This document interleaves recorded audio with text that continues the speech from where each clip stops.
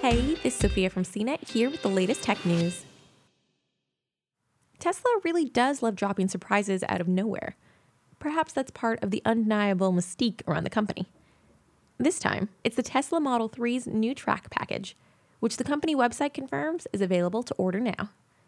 Thus far, Tesla's only included a track mode for the Model 3, which relies on software to shuffle power between the two electric motors in a more dynamic way. The system also pumps up regenerative braking to dump more energy back to the battery pack. But this new package takes things a step further. According to the Tesla website, those who opt for the track package will get stickier Michelin Pilot Sport Cup 2 tires, which wrap 20-inch performance wheels. The automaker also swaps the standard brake pads for high-performance ones, and some track-focused brake fluid. This isn't a package buyers will be able to equip from the factory. Instead, the gear will ship to a local Tesla service center, where a technician will perform the installation and upgrades. There's even more coming, though. A slew of new YouTube videos show that the track mode is in for some updates. Currently called Track Mode V2, the system will supposedly add more customization, more data from the electric powertrain, and tire temperatures.